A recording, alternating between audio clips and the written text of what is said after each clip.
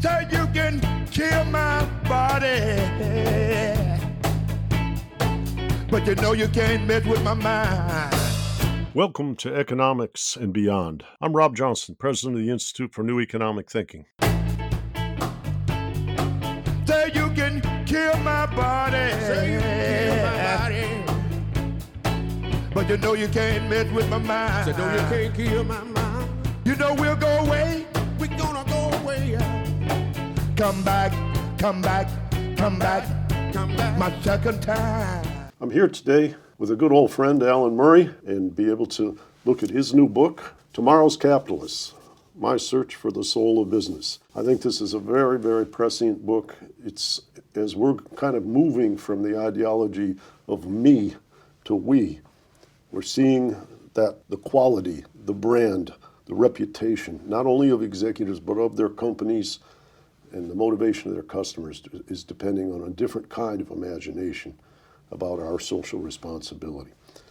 Alan, thanks for being here. Yeah, it's really great to be with you. It's an honor. Yeah, it's my honor. So tell me, you write this very creative book. I see all kinds of beautiful endorsements of it on the back cover. I'll leave that for your readers to be surprised by, but it's a whole spectrum of people. What's the origin? Where did it come from? Well, Rob, you know, because you've known me for a long time, I've been a journalist my entire life. Even now as CEO of Fortune Media, I still think of myself as a journalist. And I always thought of my role in the world as explaining what's going on, not trying to change things, not trying to drive an agenda. But I think over the course of the last decade, I had lots of opportunities to talk to CEOs, people running large companies. And really after the Great Recession, I heard more and more of these CEOs just talking in a different way about their responsibilities, about how they ran their companies and what their goals were. And I heard more and more about social goals, not just financial goals. I started to hear people talk about moral leadership, about responsibility to society. It was a big change in the language around running a large company, and I started to ask them why. You know, what's driving it? I think initially the main answer was my employees. My employees want this. Increasingly, it became customers. Customers want this. Now, more recently, you've even seen it from investors. But I just got into it because I heard it. I was in a unique position to hear what was going on, and it seemed to me that it was a very big and important change. Yeah, the music changed, and Did. now the dance steps do too. Yes. Where you're looking at this, I mean, it seems like the specter of climate change is on the horizon, and everybody is being evaluated in the context of doing harm or getting ahead of the curve in that realm. Internal issues related to race and gender and so forth, what we might call social sustainability, seems to be another dimension. Those are two big ones. And the other one that I hear a lot about here at INET is the concern about investment and growth as distinct from stock buybacks, which are used to, I say, reward the people who've already been there. Right. And that seems to be another frontier of exploration. But which ones triggered your imagination? Where did you find the most interesting dilemmas? Yeah, I think they all kind of happen simultaneously. I really do see this very much as growing out of the Great Recession, when there, as you know, because you were very much at the center of this, there was kind of a rethinking of the market economy. Say, Yes. what we thought, as John Kennedy put it, a rising tide lifts all boats. But he said, well, wait a minute, that rising tide isn't lifting all boats the way we thought it would, and the market isn't correcting the way we thought it would, and there are problems happening. And that, of course, is very much a part of your journey. I think for CEOs, it was the same kind of awakening. You may remember that Bill Gates gave a speech at Davos in 2008, where he talked about the need for creative capitalism. That's right. And Michael Porter at the Harvard Business School started talking about shared value capitalism. And John Mackey at Whole Foods talked about conscious capitalism. All of a sudden, everybody was putting a modifier in front of capitalism. There was an increasing sense that this system that they all believed in, these business leaders all believed in it, but it wasn't working as well as they thought it could or should. And that was pretty much a crescendo through the decade of the teens, and I think has really come to a head in the last 2 years. Yeah, it does seem that people were almost wearing an armor. The market decides. They almost worship the market. That's as right. opposed to saying, if I have desires, but I don't have any wealth, the market can't hear me. Or Well, yeah. if I have desires that are driven by the fear for myself or my children or what's happening, then I'm sending signals to the market, which if you change the architecture, I might not be afraid and I might want something different. And part of that market fundamentalism, the part of it that was most apparent to corporations was what Milton Friedman said back in 1970, which is the social responsibility of business is to make a profit. Right. You know, you obey the laws, you don't commit fraud, but basically your responsibility is to make a profit. And I think a lot of business leaders who had been a part of that movement began to say, well, wait a minute, that's not sufficient. Because first of all, if we don't do a better job taking care of our employees, they're going to leave us. If we don't do a better job tending to their communities are going to blow up. And if we don't do a better job paying attention to the planet, we're all going to be on fire. So I think that sense, part of it, by the way, is the failure of government. Some of these things were things that business leaders used to say, that's not my problem, that's the government's problem. And I think over the last few years, they've said the government ain't going to deal with that. And it's existential in the long run for us, so we have to step up. We have to do more. When you say government does that, but then you unleash things with super PACs and what have you, where the survivability of politicians or the enforcement of regulations or whether you prosecute antitrust depends upon your fundraising, what the SEC says they can patrol. There were scholarly studies I've seen that said companies that made lots of big donations didn't get prosecuted like smaller groups. They wanted to make an example of what was honest and fair in the market, but they didn't want to take on the donors, which refracted the entire process. I think that's an interesting question, is how responsible are companies and their lobbying actions of the past for the dysfunction of government? I don't attempt to answer that question in the book. I think there are many things that have led to the dysfunction of government, but I do think you have a new generation of CEOs who say, if we don't step up, we may lose our license to operate. When you and I were working in Washington in the 1970s and the 1980s, business kind of defined the right wing of the spectrum, the American Enterprise Institute, free market economics. I think what has happened over time, and some of this is due to fundamental changes in the structure of business, which we should talk about. But what's happened over time is that on issues of social justice and certainly on issues of climate, business has moved very much to the center, and now also finds itself without a political party to identify with, because on the right you have you have this kind of populist Trumpian anti-globalization sentiment that's very foreign to business, and on the left you have Bernie Sanders, an avowed democratic socialist, taking the momentum. And I think a lot of business leaders are saying, we don't play in this political system, but we have to figure out a way to address these very real problems if we're going to continue to exist. Well, the word sustainability, if you have a company that has really developed something great, then you could imagine making profit for as far as the eye could see. But if you're going to go to war, if you're going to have internal turmoil, revolutions, strikes, all kinds of things, then your good idea isn't going to be realized financially as much as it could in a more stable environment. So tacking in a different direction, creating a contribution to social stability, a restoration of trust in expertise or confidence in leadership can actually boost long-term profitability. I think it's become essential. And the other thing that's happened, Rob, and I know you look at this at the Institute, the other thing that's happened is that the source of valuing companies has changed. mean, if you look at the Fortune 500 of the 1970s, and you look at their balance sheets and say, where's the value coming from? More than 80% of the value of the Fortune 500 was physical stuff. It was plant, equipment, inventory on the shelves, oil in the ground, all stuff that had to be supported by financial capital. And so returns to financial capital became really important because that was how you built value. You also needed hands and legs to get it well, done. but they were a little less aware of that. But if you look at the balance sheet of the Fortune 500 today, more than 85% of the value is intangibles. Yes. It's intellectual property, trademark, copyright, software, all things that are tied to people.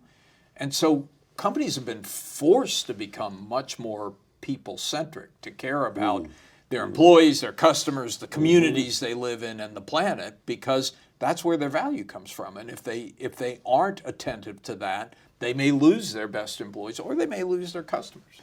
One of the areas that people talk about now is what is economic justice. And in the traditional, I'm talking now about economic theory, you earn in the market your marginal product. So if you're paid more than that, you're subsidized. If you're paid less than that, you're exploited. And if you make your marginal product, then everything's in balance. That's economic justice.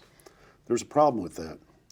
When your marginal product is so low that you can't sustain a life or a family or anything, people sort of, which you might call blaming the victims, are sowing the seeds of social discord.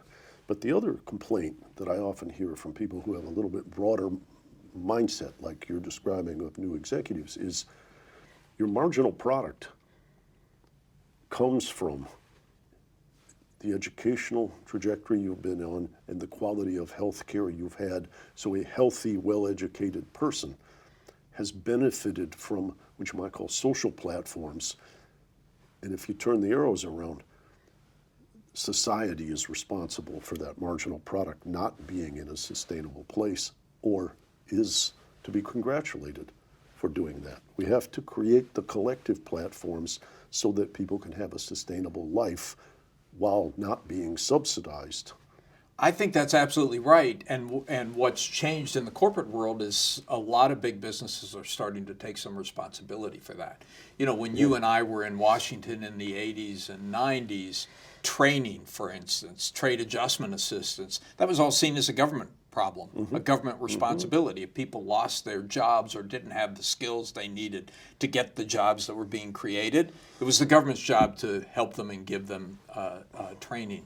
And what I've been hearing over the last decade is more and more companies that say, well, you know, we're the job creators. And at the end of the day, in the long term, we're the ones who need skilled workers to succeed.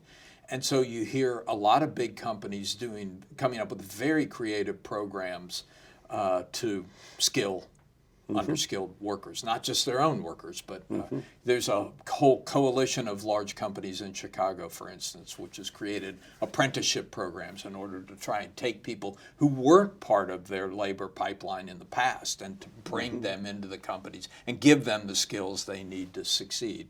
I don't think it's happening on the scale that it needs to happen, but it is a change that companies are saying, this is not their responsibility, the government's responsibility, this is ours, and we have to take it on. And a lot of people, whether it's in China or in the United States that I talk to among leaders, will say to me, the failure associated with, you know, globalization always has this free trade, everybody can be better off and nobody worse off.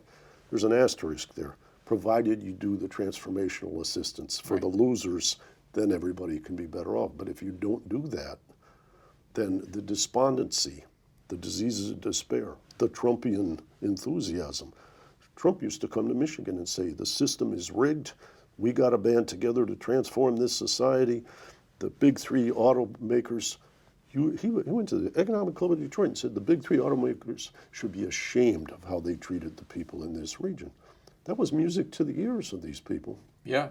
Until he was elected. No, that's right. The economists always said, as you said, that global trade would be good for everyone as long as you dealt with the redistribution and training problem. And clearly, in retrospect, we didn't do enough. I once went to a thing at the Swedish consulate in New York, a little presentation.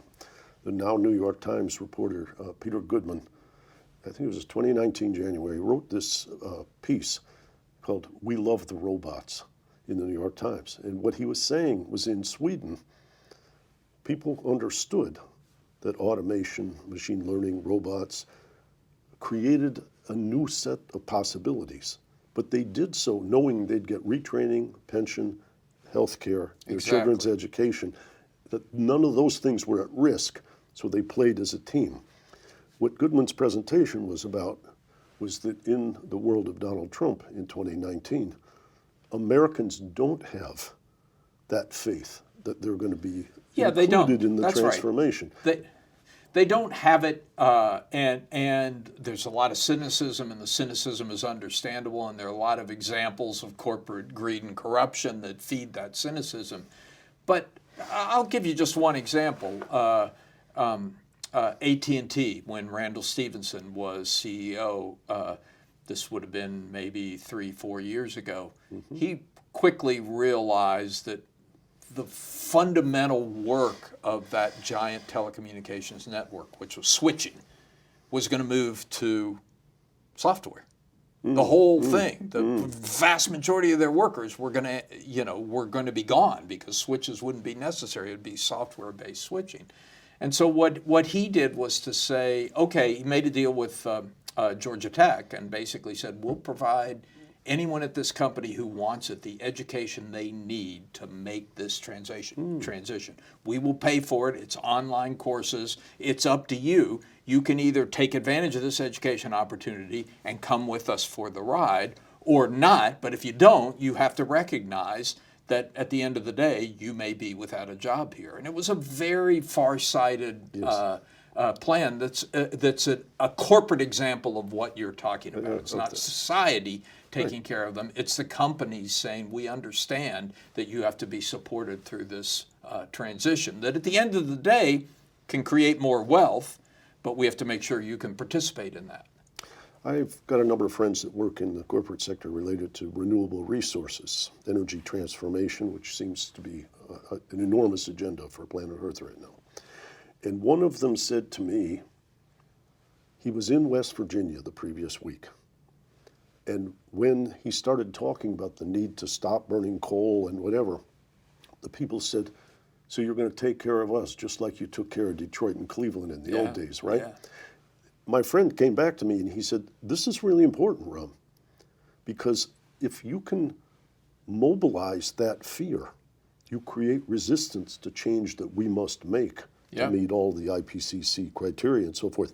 We have to establish a credibility with the population that they can not only benefit from climate change and that dimension of sustainability, but they can be assisted as citizens for cooperating with the transition. A lot of people who have long commutes in suburban real estate are afraid of the collapse of real estate prices if they can't drive cars to work anymore.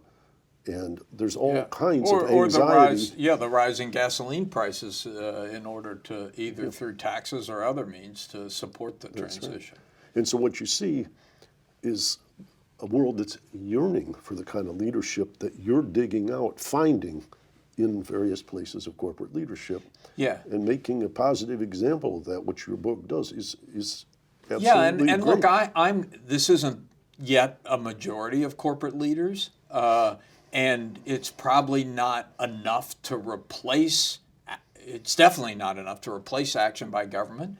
But it's notable. It's worth paying attention to. I mean, you talk about climate. Just look at the number of large companies over the last 2 years that have made commitments to reaching net zero by 2050 or sooner. I mean, it has increased by several 100%, and now our polling shows that a majority of Fortune 500 CEOs either have made a commitment or are planning to make a commitment. Now, some people say, well, it's easy for a CEO to make a commitment about doing something in 2050 because they'll be long gone by the time that comes. But you're also seeing a new seriousness about putting intermediate benchmarks in place and really, really taking action. And it's starting to get pushed down the supply chain. I'll give you one example. I had a conversation with Soren Skoo, who is the CEO of Moller-Maersk, the big shipping company that runs ships all over the world carrying containers.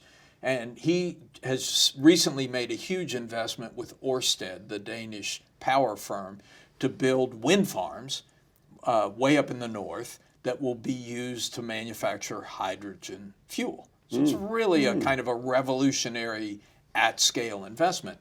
I had the opportunity to talk to him, and I said, why are you doing this? He said, I'm doing it because I have to, because the people who ship their goods on my ships are calling me up and saying, hey, I just made this commitment to get all the carbon out of my transportation lines 10 years from now.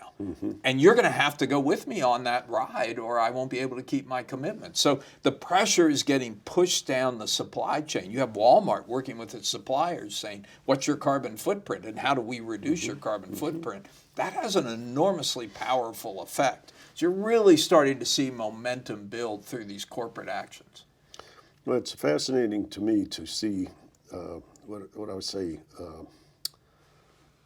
those pressures and those responses at a time when people are in such despair. Because usually when you complain about things, you're deepening the void. Yep. And the question is, you won't regain trust, you won't regain coherence in society unless we fill the void. Yeah. And when you start to see these beacons, which you're amplifying awareness of in writing this book, I think that's a healing gesture. I think you're contributing perhaps not only to the awareness, but perhaps calming us all down a little bit at a time when we're pretty inflamed. I hope so. And also holding up examples of what the best companies are doing so that more and more companies do that. Trust in business, trust in institutions overall, as you know, has been declining for decades. But trust in business right now is higher than trust in government, trust in media, trust in NGOs. Yeah. So, and I think that's partly a result of the pandemic. A lot of businesses really stepped up for their employees during this unusual period. So whether companies can do enough to maintain that trust is one of the big questions that lies in front of us. When you got into this book, I know you, like you say, at Fortune, you're flowing through and you're talking to people, and all of a sudden this change in tone starts to gather momentum. Was there one episode or one threshold moment where you said, I got to write this book?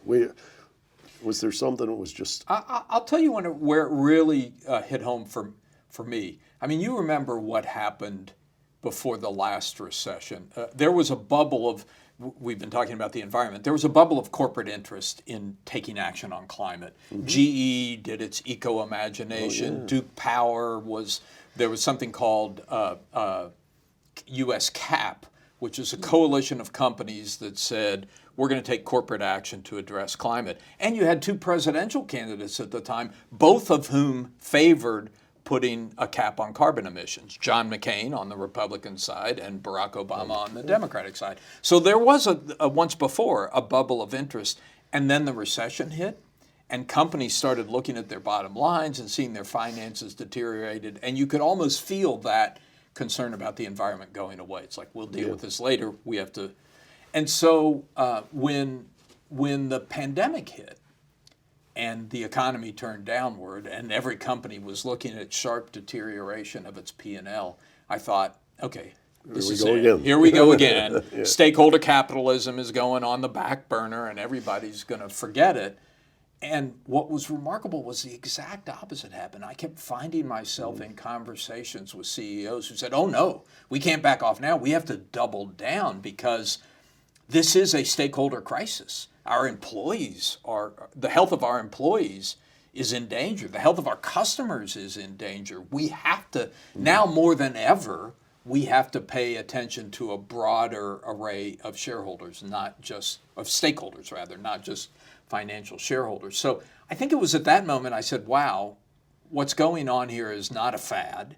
it's something more permanent, more enduring, and it's worth digging into more deeply. Now, these business leaders are acting like broad-minded government officials.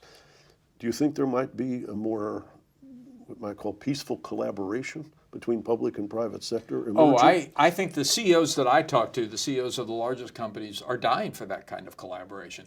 They want the government to be more involved in thoughtful climate regulation. It would be because if you think about it, if the best companies are taking action and the worst companies aren't, that creates a competitive imbalance. And they'd rather have the government come in and set some rules of the road. And you're starting to see some of that. Look at what the SEC is proposing on climate disclosure. But on other things as well, on the training issue, that's a perfect place for public-private partnership. The problem is they don't feel like they have anybody, a very small group of legislators in Washington that they can talk to. You have a left that increasingly is turning away from capitalism in their view, and you have a Trumpian right that doesn't share their social values or their environmental values, and so they don't have. They're dying to work with someone in government, but don't have anybody to work with. Yeah, it kind of reminds me when I was a child in Detroit. My parents worked. My mother with the Detroit Symphony. My dad was a physician involved in a lot of public things. And people like George Romney and Bill Milliken were what my parents, I remember in my kitchen, she called them noblesse oblige Republicans. No question. I mean, you started out by talking about a showdown at Gucci Gulch when you were working for the Senate Budget Committee, and I was writing about the tax reform bill. Right. And what you know about that period in Washington was, yes, there were partisans. Ronald Reagan and Tip O'Neill were as far apart as Nancy Pelosi and Donald Trump. But you had this whole group of people in the middle, which you were a part of, trying to bring those partisan impulses together for creative solutions. I think that's what's broken down. Yes. And at the end of the day, business leaders are pragmatic. They're problem solvers. That's what they get paid to do. And politics in Washington, at least, has become less and less about solving problems, more and more about getting an edge in the next election. They don't have anybody to talk to. There's nobody trying to come up with. I mean, you saw a brief example of that with the infrastructure bill last year. Small group of senators from both sides put that together. But for the most part, that's become way too rare. You finished this book. If you said, I got to write one more chapter that I left out, what's the next phase? What's the you know how that slow you would put on top? You know how slow book publishing is. I had to submit my manuscript before the Russian invasion of Ukraine, and where we saw remarkable advance of companies into geopolitics. Hundreds of companies of their own will withdrawing from Russia. I don't think we've ever seen anything like that before. Some people have compared it to what happened with South Africa and the corporate revolt against the apartheid regime. But that was a slow process that took 15 years, and this happened in 15 days. So I would have liked to have included that in the book. And then the other thing I feel like there are some important limits, some important things that haven't happened yet that will need to happen if corporations are truly going to maintain and grow the trust that the public has put in them. One we've already talked about is taxation. I think too many companies still reflexively, and the lobbying arms of corporations still reflexively fight to do whatever they can to lower their tax bills without taking account of the fact that if they're going to be focused on their positive social impact, taxation is one of the ways they do that. And a zero tax rate is not a good thing. And check out more from the Institute for New Economic Thinking at ineteconomics.org. And I'll tell it and speak it and think it and breathe it, and reflect from the mountains so all souls can see it. And I'll stand on the ocean until I start sinking, but I'll know my song well before I start singing.